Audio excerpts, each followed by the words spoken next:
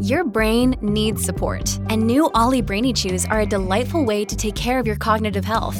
Made with scientifically backed ingredients like Thai ginger, L-theanine, and caffeine, Brainy Chews support healthy brain function and help you find your focus, stay chill, or get energized. Be kind to your mind and get these nootropic chews at ollie.com. That's OLLY.com. These statements have not been evaluated by the Food and Drug Administration. This product is not intended to diagnose, treat, cure, or prevent any disease. Welcome to Looking at Lucasfilm with Brian Gahn, the podcast with a different perspective on the world of Star Wars, Indiana Jones, and all of the other entities that George Lucas, Kathleen Kennedy, Dave Filoni, and Jon Favreau, as well as the rest of the team of Lucasfilm, have dreamed up over the past 40 years. I'm entertainment writer Jim Hill, and my co-host Brian Gahn and I are recording this week's show on Sunday, October 22nd, 2023. Brian, when this podcast posts on Wednesday this week, October 25th, we are just 6 days out from Halloween. Spooky season is upon us. And we've previously discussed, you decorate the house, right? Yeah, I put out, I have the inflatables for Nightmare Before Christmas and also The Mandalorian with Baby Yoda. Oh. But I've been a little late this year because it's been too hot to go out there. So I have one 3-foot-tall Jack hiding in the corner behind some bushes. And people think I've lost my mind. So I got to put up the rest of them probably this weekend. Okay. Or not weekend, but probably this week. But it is, the neighbors are coming by. They're knocking on the door and they go, "Is Brian okay? Do we have to have a care check? Is something going on?" Well, what's nice about that is they've come to rely on you and your holiday decorations. I know. So I have to go out there and give the people what they want. There we go. That's all we ask. But it does make me feel good, too. I love them. And it's so weird how every year now Disney is putting out more and more elaborate things to put out there. Coming up fast. Alongside the Nightmare Before Christmas stuff, which, by the way, this is the 30th anniversary of the release of Nightmare this year. In fact, they're doing screenings of it this weekend around the country. And at the El Capitan, where I saw it the day it opened. Oh, wow. Okay. Yeah, it was great. By the way, also celebrating its 30th anniversary is Hocus Pocus. In fact, to see all of the yard stuff that's being done for that. In fact, Nancy just bought a Binks plush cat from cool. Shop Disney, which, by the way, we'll be talking about in a moment. But anyway, in honor of spooky season, the folks over at Lego Star Wars have just released 3 brand new Halloween-themed shorts. And if you go over to YouTube right now, you can catch them. There's one where Baby Grogu gets in the trick-or-treat spirit by pranking Mando while they're visiting Pelimoto's hangar at Mos Eisley, which I thought was fun. You also get to see the Emperor and Darth Vader get spooked by a kind of too close encounter with the Sith Witch of Mustafar. And then there's a short, this is the one that wrestling fans are going to enjoy. It's a stormtrooper putting together a super tricked out mech outfit so he can then go toe-to-toe with a certain Star Wars villain. But anyway, these Lego Star Wars shorts are indeed short. I think the longest one is just 3 minutes long, but they are definitely charming. And they're showing them on YouTube? It's not on Disney Plus? Well, no, they're on the Star Wars, Lego Star Wars channel over on YouTube. Okay. But again, speaking of charming, did you see that playtest footage from Disneyland Park this past week where the Imagineers trotted out, well, I think they're calling them the BD-1 style droids? I just saw a quick thing. Yeah, they surprised a lot of people, didn't they? Well, yeah, because, and I mean this in the kindest possible way, because remember when we first saw the concept art for Star Wars Galaxy's Edge? I mean, it showed happy little children interacting with droids and costume Star Wars characters, and then they actually opened the lands in 2019, and hey, where are the droids? Right. And now, mind you, there was a droid on the Galactic Star Cruiser, and we'll get to that in a moment. But it was just one of these things where there were safety concerns and operational concerns. So if you looked at the pavement inside of Black Spire Outpost, there were all of these impressions of droid tracks. They had gone through and textured the pavement to suggest that, oh, you just missed the droids. These three walking characters called Blue, Greenie, and the orange one, and that keys off of the color detailing at each of the individual robots. The footage shows them being strolling around portions of the marketplace on Batuu. They make a stop at the droid depot to visit with their compatriots before they then march backstage. And they're cute. They stand on 2 feet. They kind of move like ducks or chickens or that sort of thing. And as we just mentioned, just like with the Lego Star Wars Celebrate the Season's Halloween shorts, if you go over to YouTube, you can watch the footage that was shot in the park of these things marching around. And they'd be a lovely addition if that's what this playtest results in.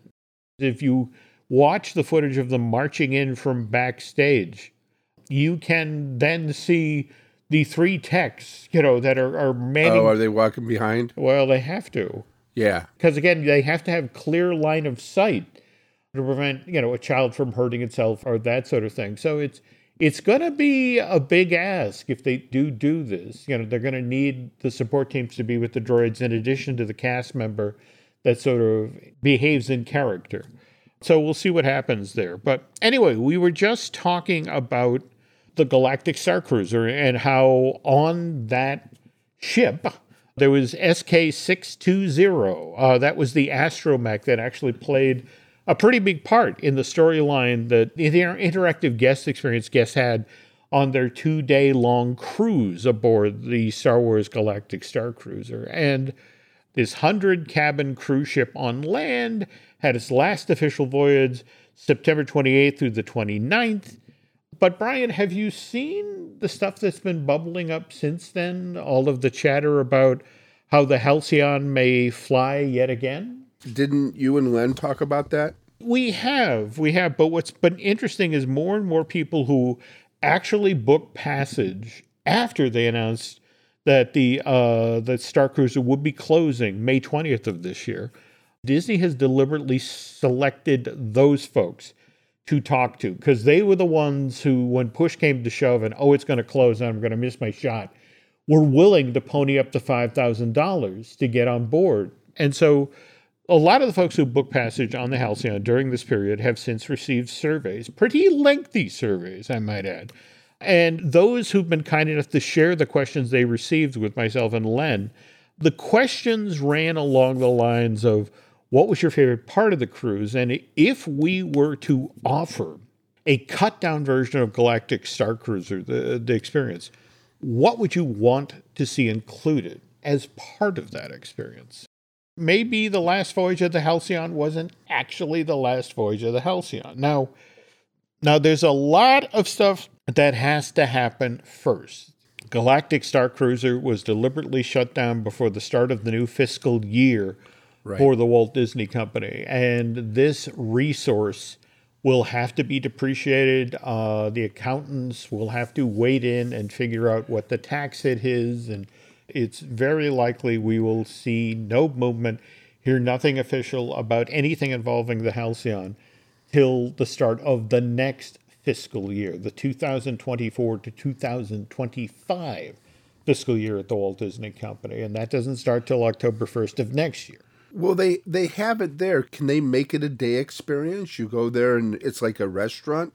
And if people want to spend a night or two there, they can. Can they do something like that and not make it the big production it was? The problem with that is the Halcyon was deliberately built close to the studio so they could offer that, we're taking a shuttle down to the surface experience, the box truck. But again, remember, this is 100-cabin hotel. Right. And it doesn't have particularly high occupancy. And again, it's kind of a 5-minute drive to and a 5-minute drive back to Black Spire Outpost. So there are operational challenges. Doesn't mean they can't be surmounted.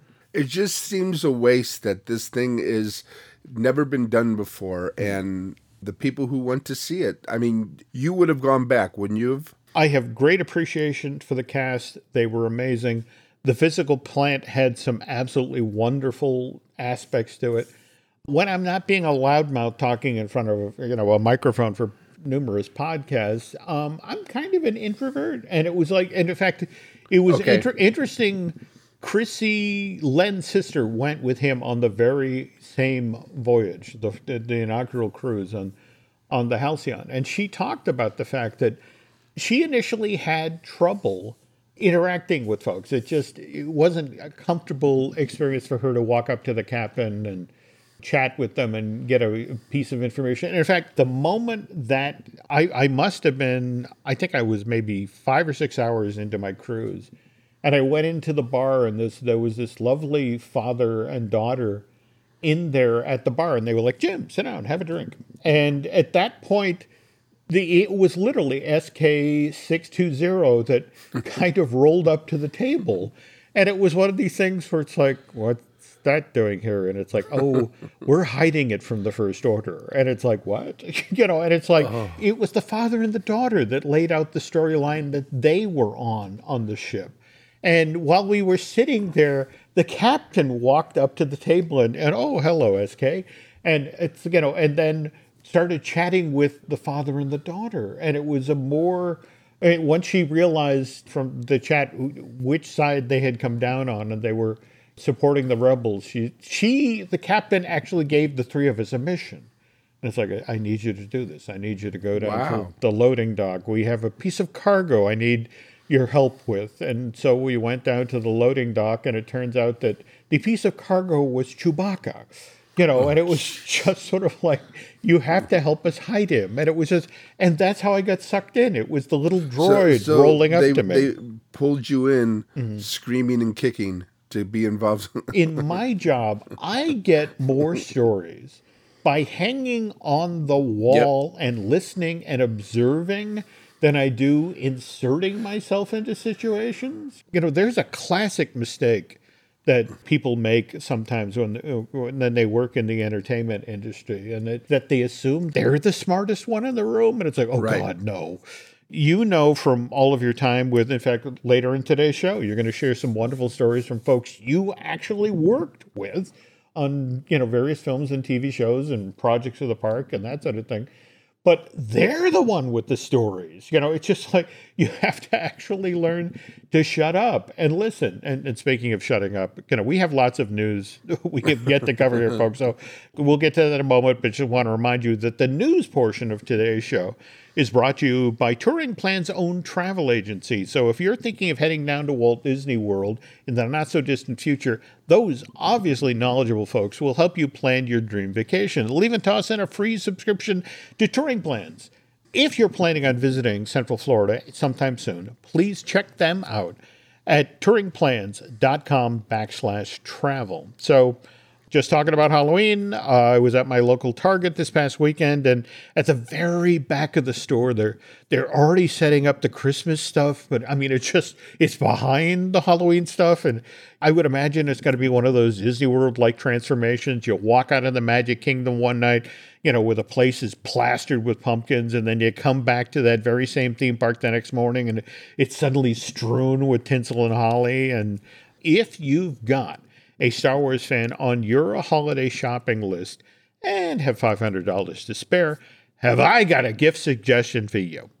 Shop Disney just began offering this past Friday a life-size, and when I say life-size, it's 3 foot 1 inch tall, but it's a life-size recreation of Wicket the Ewok from Star Wars Return of the Jedi. And Brian, you have to take a look at this thing. It's a plush collector's figure, which, by the way, was produced to help celebrate the 40th anniversary of the release of Episode 6.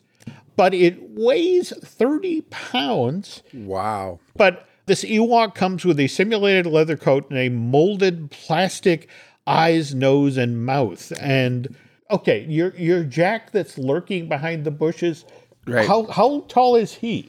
He's 3 foot, which is really weird. It's strange to see a 3 foot Jack because, as you know, they've got the and one of my neighbors has it. The 13 foot Jack. Yeah, it's creepy. The animatronic one? Yep. Okay. Yeah, it is really creepy, and he's got a 13 foot skeleton next to it. A couple of places around here have got those. And yes, they're impressive. But I also look at how you have to stake that thing down to keep it safe. Because I would imagine if a 13-foot tall skeleton fell on you, that would be painful and possibly involve a lawsuit or two. Well, we all have our front yards are take as much space as the houses do in Pasadena. So unless you're trespassing on the lawn, you'll be pretty safe from it. No, I get that. Okay. Yeah. But that's what I've always loved about Pasadena, just so many of the craftsman homes and that was when California wanted to be pretty. Okay, I'm looking at the Wicked. Yep. And it looks like a zombie. It looks like Walk of the Wicked Dead. All right. Look at those eyes. Oh my gosh, he's got no life in those eyes. This is the part where I make you go back and actually watch the footage from I'll watch the original, Return of the Jedi. Okay, you're right. They did look like little didn't creatures. They go back in? Wasn't that with the special edition? Wasn't that one of the things they put in? They actually made the eyes blink because they did look dead, like teddy bears back in the day. So, anyway, speaking of Return of the Jedi, do you think we're ever going to go back to Endor? I want to say actually for one of the Star Wars Lego specials, they did supposedly go back to Endor. I want to say it was Leia and Han who took Ben back there. Yeah, were they there for a vacation or something? That's it exactly. And then Ben steals the Millennium Falcon. There we go. It's a lovely family story. But face it, remember, we have that new Star Wars movie that Charmin Obede-Chino supposedly has in the works. The ones that's supposed to be set 15 years after Episode 9, Rise of Skywalker, and reportedly has Rey supervising the training of two Force-sensitive kids when it comes to the ways of the Jedi. And Season 2 of Star Wars The Bad Batch, we got to see a Wookiee that had been trained in the Force, so now why not an Ewok? Okay, if they want to make merchandise, we'll fly off the shelves, to have some kind of new Ewok, character. Isn't it about the merchandising sometime? Hang on. I have to check something here. This is why Google is a thing. I think there may already be one of these. Oh. There's kind of another blue teddy bear in there.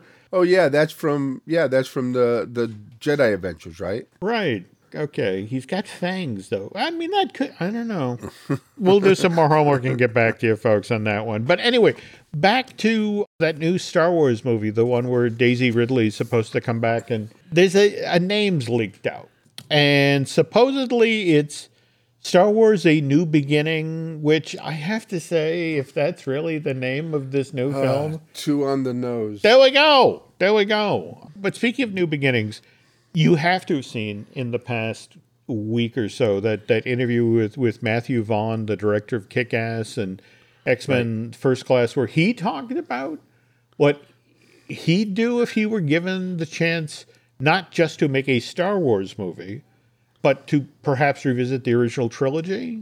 I saw the bits and pieces that he was talking about it, and I didn't get the reaction. Were people losing their minds over what he was saying? Not really. I think it was one of the things where he admitted, look, people would say you're an idiot to try, but that idea excites me.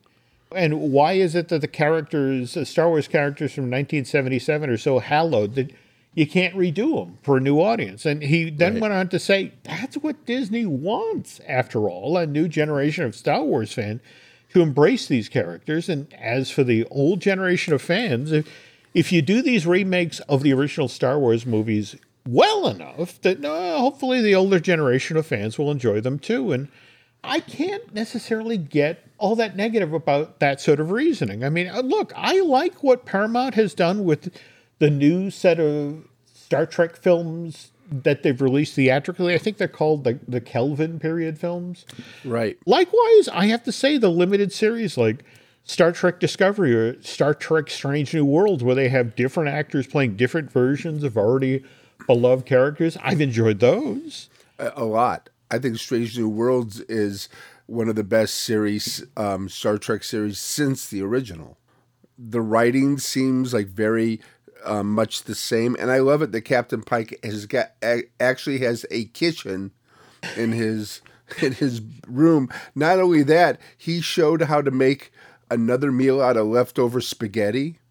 So I paused it. I went to the kitchen. I had leftover spaghetti. I did what he did, like a carbonara type of thing. It was delicious. Okay, now I got to watch this episode. Okay. Yeah. I do have one request. If it happens, if Matthew Vaughn does get the opportunity to revisit, the original trilogy, just look, no more Death Stars or planet-killing giant weapons. Okay, saw it in New Hope, saw it in Return of the Jedi, saw its prequel in Rogue One, saw the Next Generation in The Force Awakens, not to mention its cameo in Star Wars Andor. We need a new galactic threat, all right? Something along the lines of Publishers Clearinghouse. Just something different. That's all I'm asking. Well, isn't that the basically Thrawn is going to be something different? Okay, all right. Really smart guy versus giant super laser that shoots through space. I can get behind that. Oh, by the way, we were just talking publishing. There was some Star Wars comics news that came out of New York Comic Con just this past weekend. Marvel Comics announced after 42 issues, its Star Wars Bounty Hunter series is coming to a close with the final issue of this 4 years in the making saga hitting newsstands in January of 2024. But the good news is Marvel Comics is launching a brand new Star Wars related series, one that it's fairly certain fans will embrace. And this new book will follow the adventures of Jedi Master Mace Windu. By the way, Samuel L. Jackson has made it known to the folks at Lucasfilm that he'd love to play this character again, and the folks at Lucasfilm were like, well, wait a minute, Revenge of the Sith, you fought with the Emperor, got zapped by hand lightning, and then blown out a window of the Galactic Senate building, falling umpteen million floors to whatever. Okay, well, the Emperor fell down a thing. Darth Maul got cut in half, and he came back.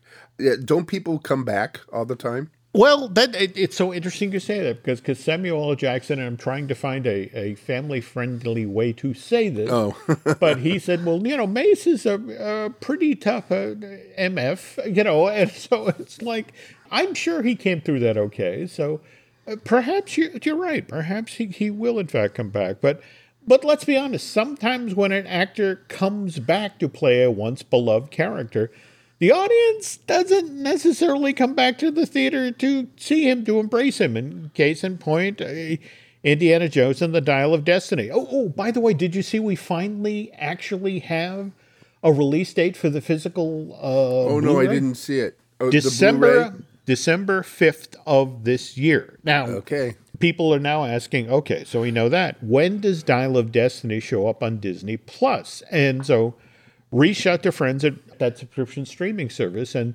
they said the folks at Walt Disney Studios Home Entertainment would like to sell a few 100,000 copies of that James Mangold movie before it shows up over here. So they're saying January of next year, more likely February, because Disney's making deals with retailers around the country in regard to what gets placed in an end cap during the holiday season. So the whole notion of, hey, we're going to give you a pile of Dial of Destinies that you get to sell, and oh, by the way, after just 4 weeks it shows up on Disney Plus, that's not going to cut it. With what is happening at Targets and Best Buy, are there going to be any retailers that are going to be selling DVDs? That's the Disney argument. Like, yeah, it's a DVD. Yeah, it's a Blu-ray. But it's Indiana Jones. There's going to be a lot of people who, they won't necessarily stop. It's like, oh, there's a pile of DVDs over there. But on the other hand, if it's an end cap that has Harrison Ford as Indy on the top of it, it's like, oh, the argument is, yes, we are in the death of the dinosaurs days of physical media, at least as far as big box retailers are concerned. But there will be special items during that period. In fact, it's kind of the same thing with the Taylor Swift Eras tour film that's in theaters right now. Retailers are already, to the effect of, when is that coming? When will that be available in Blu-ray? And boy, will we put that on an end cap. Yeah, and even Costco will have a display of that DVD. Yeah, you're right. There you go. And the other thing also is what's special about indie is, for example, in conversations with friends at Home Entertainment, they're already talking about an Indiana Jones Ultra 4K collection where all 5 films, Raiders right through Dial of Destiny, will be in one collectible case, which, by the way, will look like the Dial of Destiny. Who wouldn't want to buy that if you're an indie fan and then, you put it up in front of your flat screen and never open it? By the way, speaking of Raiders, when we get back, Brian has an amazing story about how the truck chase from that Steven Spielberg film actually got storyboarded.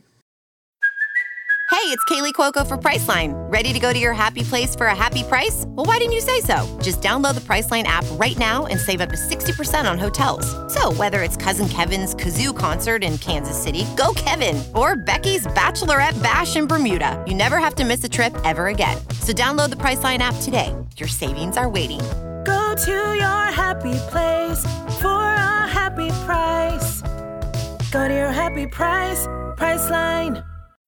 When you need mealtime inspiration, it's worth shopping Kroger, where you'll find over 30,000 mouth-watering choices that excite your inner foodie. And no matter what tasty choice you make, you'll enjoy our everyday low prices, plus extra ways to save, like digital coupons worth over $600 each week. You can also save up to $1 off per gallon at the pump with fuel points. More savings and more inspiring flavors make shopping Kroger worth it every time. Kroger, fresh for everyone. Fuel restrictions apply.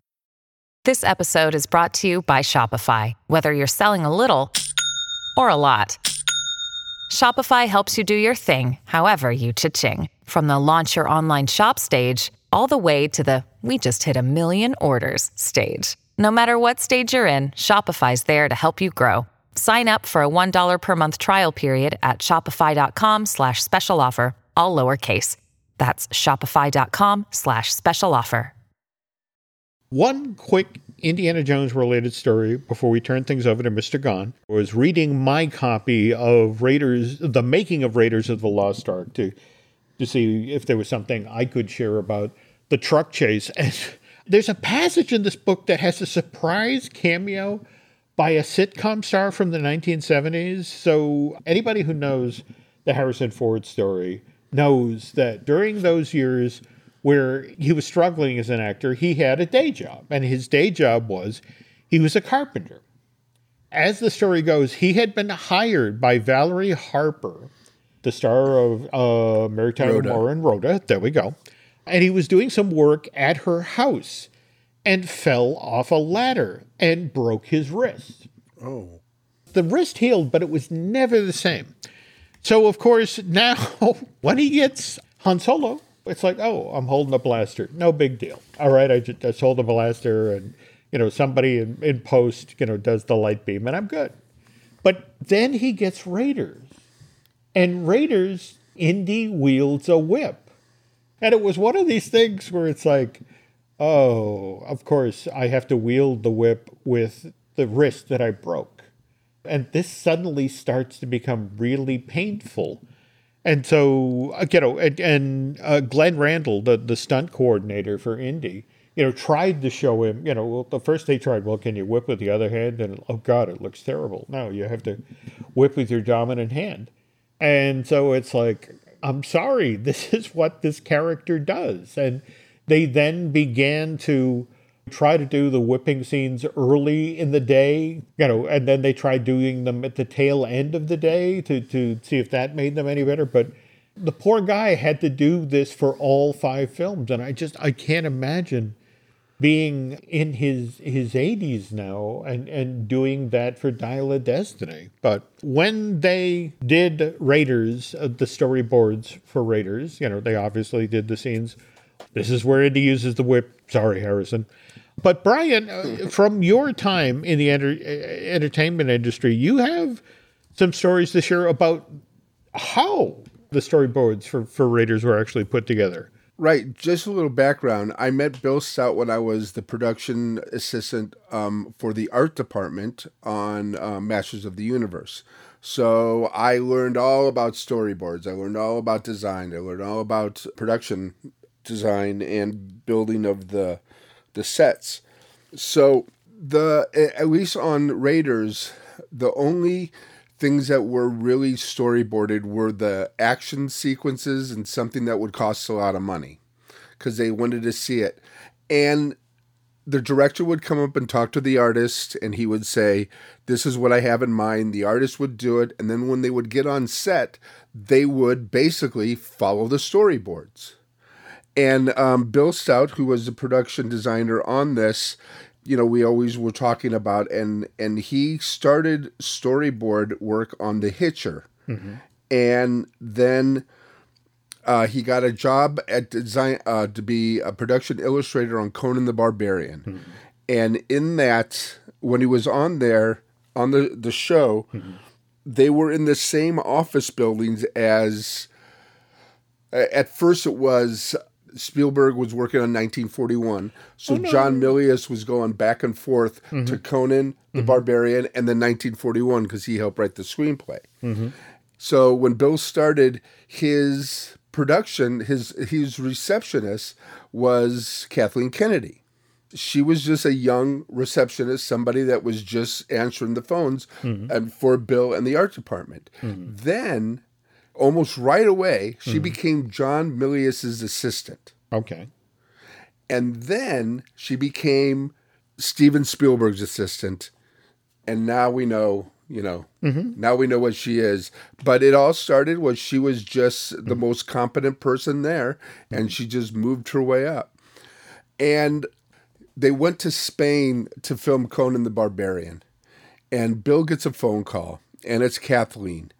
And she says, Bill, we have an artist that's mm-hmm. working on storyboards here. Steven doesn't like him. He thinks he's terrible. Mm-hmm. Can you do the truck sequence? Because Bill had read the script already, so he knew the film. Mm-hmm. Can you do the truck sequence for us? Mm-hmm. And Bill says, Kathleen, I'm in Spain. I mm-hmm. can't do this, but mm-hmm. I have a friend who he's an artist in my studio, mm-hmm. and he has worked at Hanna-Barbera on storyboards, and he would be perfect. Mm-hmm. And that person was Dave Stevens. Dave? Really? Yeah, it blew my mind too. And if you look online, you can see some of Dave's mm-hmm. Storyboards, and they are exactly mm-hmm. what's up on the screen. And Bill loved doing storyboards because mm-hmm. when he was first asked to do storyboards, he goes, sure, I'll do storyboards. Mm-hmm. It's like directing on paper. Mm-hmm. Mm-hmm. And a lot of directors will use the storyboards mm-hmm. because they make sense. And a lot of times the budget mm-hmm. is always made looking at the storyboards. Oh, absolutely. Yeah. Absolutely. And remember, when we're talking about Raiders, there's the famous story about because they overspent so much on 1941. Right. The notion was, okay, we're going to do Raiders on a budget. So, the big scenes, the big expensive stuff was boarded within an inch of its life. So that's what I always love about the scene where Indy goes to the archaeological dig and you get the suggestion of a giant dig site. But if you're actually looking at it, it's not that big. But, it's just enough to suggest that it's a massive dig. It goes on forever, yeah. Yeah, and then the whole notion of they're digging in the wrong spot. But anyway, I'm sorry, I disrupted. You were talking about Dave. But the way that Dave got, he connected with Bill is Dave was one of the original people at Comic-Con. He didn't put it together, but he lived in San Diego. He loved comics. So he would just hang out with people and he got to know all the artists. He had never had any kind of art school or anything. All his stuff was pure mm-hmm. natural talent. Mm-hmm. Mm-hmm. And He was a good friend of Bill, and Bill got him several jobs. One was working on Tarzan and the Star Wars comic strip. He would just do the inks for that. Bill originally did the Star Wars or Tarzan, and then when he had to go on to other things, Dave came in. Dave worked with Doug Wiley. I think he worked with him at Hanna-Barbera. Okay. They worked on, believe it or not, the Godzilla Power Hour. Oh, Ted Cassidy. Yep. Okay. And Super Friends. I would love to see some of his storyboards for Super Friends. Oh, that would have been killer. Especially the monkey. Yep. And then he was working on the Rocketeer at Bill's studio when Kathleen gave him a call. And then he started working on the truck scenes. And like I said, it's almost exactly the way. And when you look at him too, Dave was a perfectionist, and he had style. He knew exactly what he was doing. If you see Rocketeer, you know what I'm talking about. It reads like a movie. I mean, they could have used his comic book for the movie. They're that detailed. And then when we were at Comic-Con, Bill's booth was always next to Dave, and Dave and I would always become Comic-Con friends because I would help him set up his booth. Whenever he was leaving, if he went on a break, I'd sit behind his booth. He was one of the most fascinating, incredible people you'll ever meet. And one of my best friends I've met because of him, Rebecca, and he was one of his models. And we kind of started talking Harry Potter, and we got to be friends. And it was just fun watching. Dave would always have a booth babe. And he would always have a girl, and a lot of times they looked like Betty Page. Thank you. You answered my question without me having to answer the question or ask the question. And they would sit there, and you would see the same guys. They would like circle the booth like sharks. And they'd go out of sight for about 2-3 minutes, and then they'd come back. And it was really fun. And Dave he had a great sense of humor. And one year he wore a pirate shirt. Oh. And and everybody made fun of him because it was, he was in a pirate phase. But the thing about our booths, when our booths were together, there was a lot of people who were friends. One guy, John Kukaloris, he sold merchandise and old stuff. Another guy sold old books, and they were all this group that was, and that Dave was part of. And we all hung out. We all went to dinner with each other. It was really a wild thing. It was really great, especially the day that Frank Frazetta came to town. Shifting now to a topic we covered on our last show this month, Captain EO. It turns out you also know people who worked on that project as well. Yeah, at the time in that area, at Masters of the Universe was shot at the Culver Studios, which was known as the Laird Studios, which is now known as Amazon Studios. Okay, and it was the original Thomas Ince Studios. And then RKO bought it after Thomas Ince died. And that's where Citizen Kane got King Kong, Gone with the Wind. That's where that was filmed. Wow. Yeah, at the studio. As a matter of fact, the offices, which is an antebellum mansion front, was used as, I don't know if it was used as Terra, but it was used as one of the mansions in Gone with the Wind. Okay, all right. I know what you're talking about. So my friend Ed Eith, who is known to a lot of people, he worked on Happy Time Murders. He was one of the last people to see Mr. Jim Henson alive. He walked down the hallway and he said to Jim, "You don't look good. Are you okay?" And he goes, "Yeah, I just have a cold." And then 2 days later, he was in the hospital. And he designed a lot of the newer Muppets. Do you remember Spam Hamberson? Oh, yes. In fact, Pamela Anderson, yes. Hamberson, yeah. In fact, let me do the Disney connection here. Leslie Carrera was hired to do Pamela Anderson Yes. for Muppets Tonight. And she was an original member of the cast of the Adventurers Club at Walt Disney World. In fact, she used to do a wonderful maid character called Dusty Cabinets.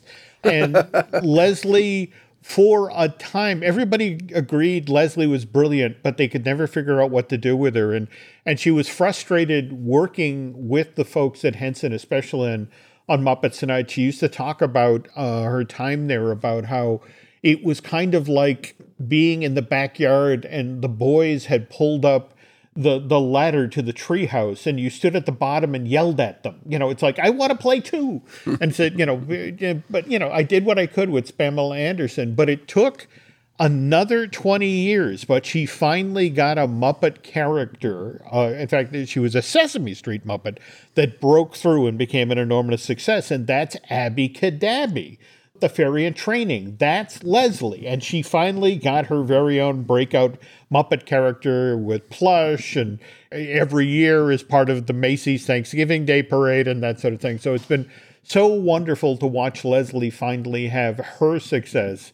But again, I remember when she left Disney to go work for Henson and do Pamela, and just was so frustrated because it's like, this is my dream job and they won't let me up in the treehouse. So anyway, you were saying. Well, yeah. So Ed has worked on that. He worked on Back to the Future 2, and he was responsible for developing the future, for designing the future. Everything that he came up with.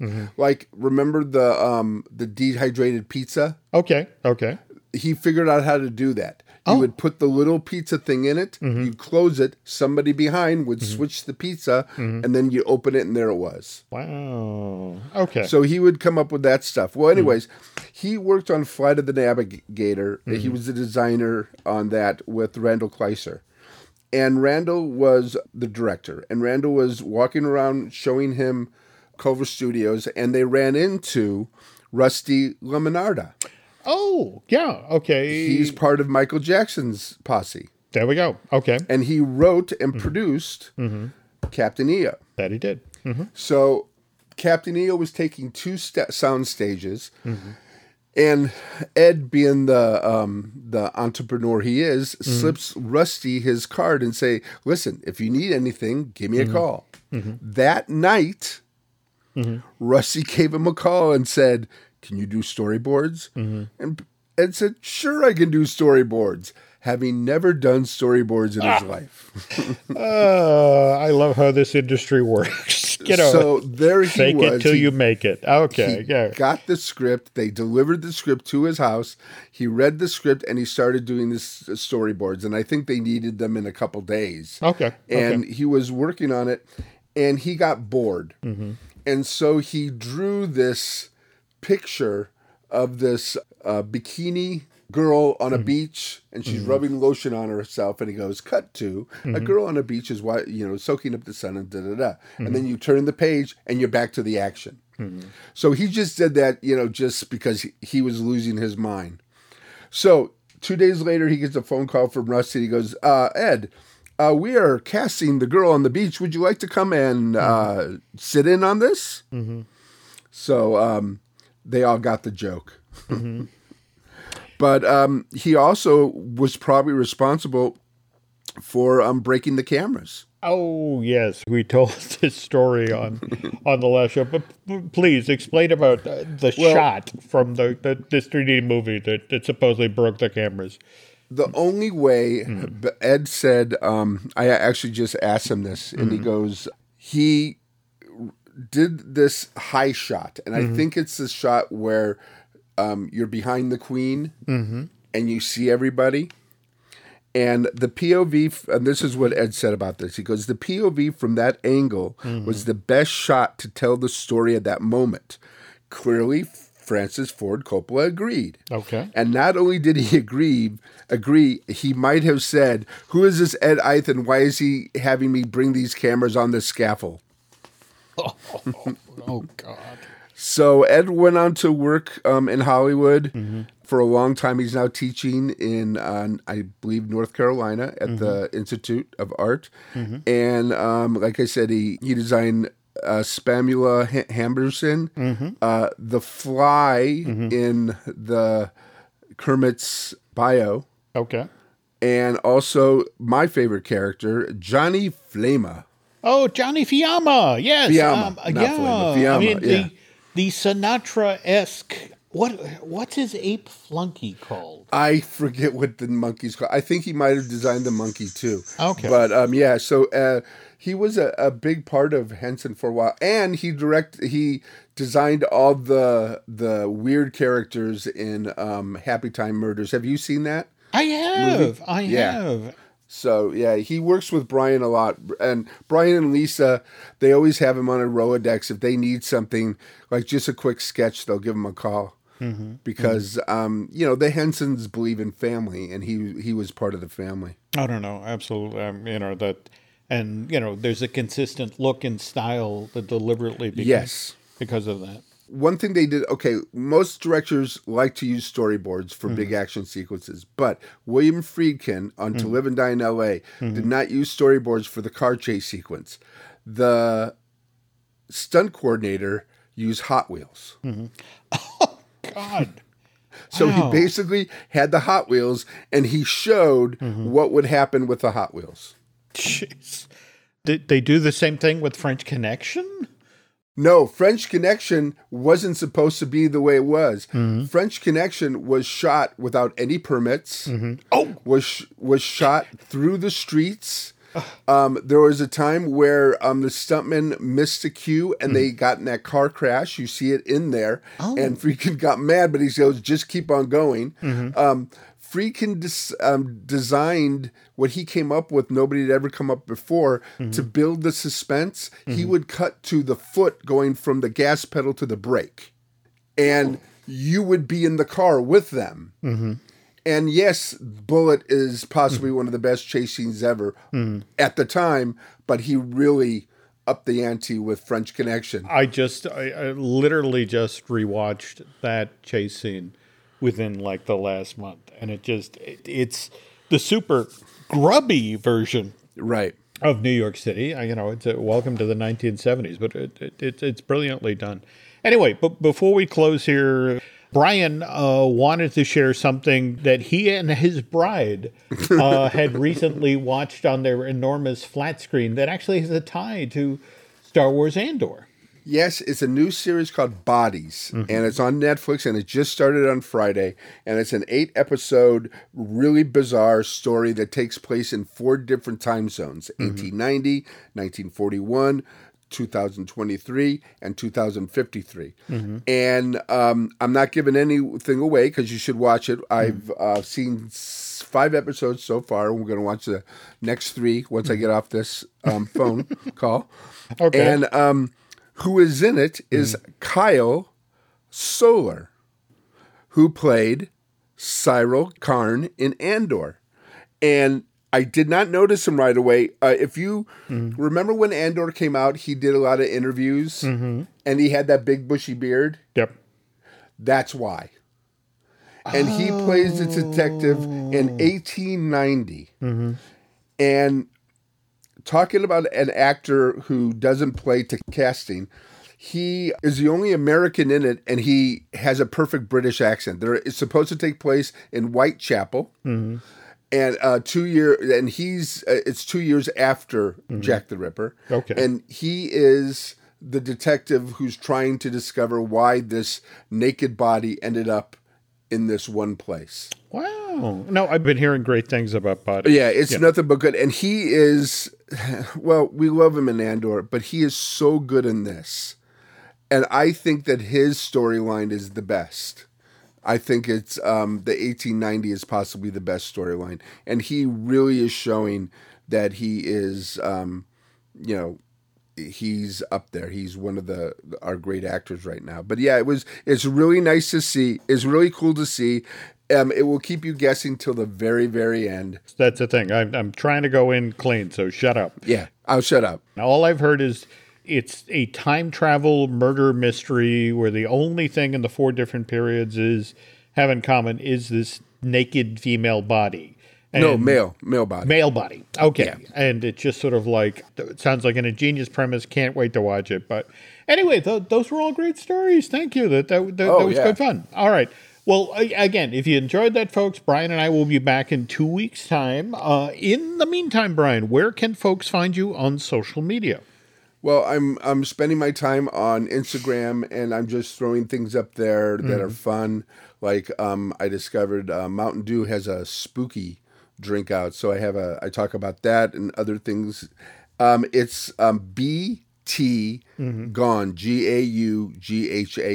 Okay. So I'm there. Say hi to me, and there you go.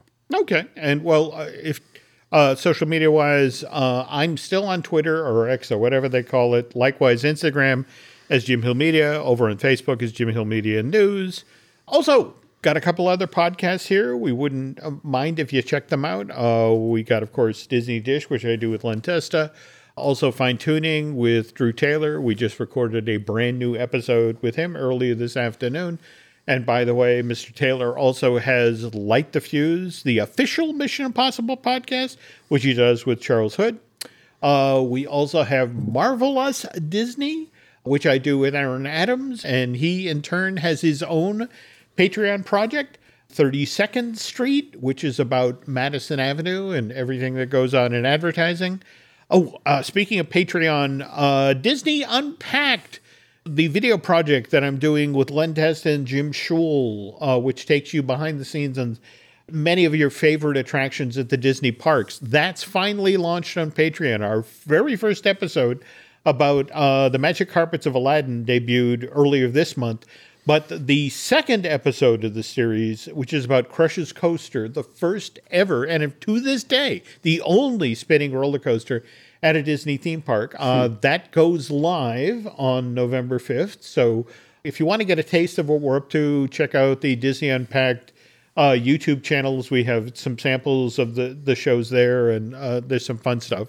If you could do Brian and I a favor, if you could head over to Apple Podcasts and rate and recommend the show you're listening to right now, looking at Lucasfilm, that would be great. And I think that's gonna do it for this week. So Brian and I will be back in 2 weeks' time, first week of November. Till then, take care.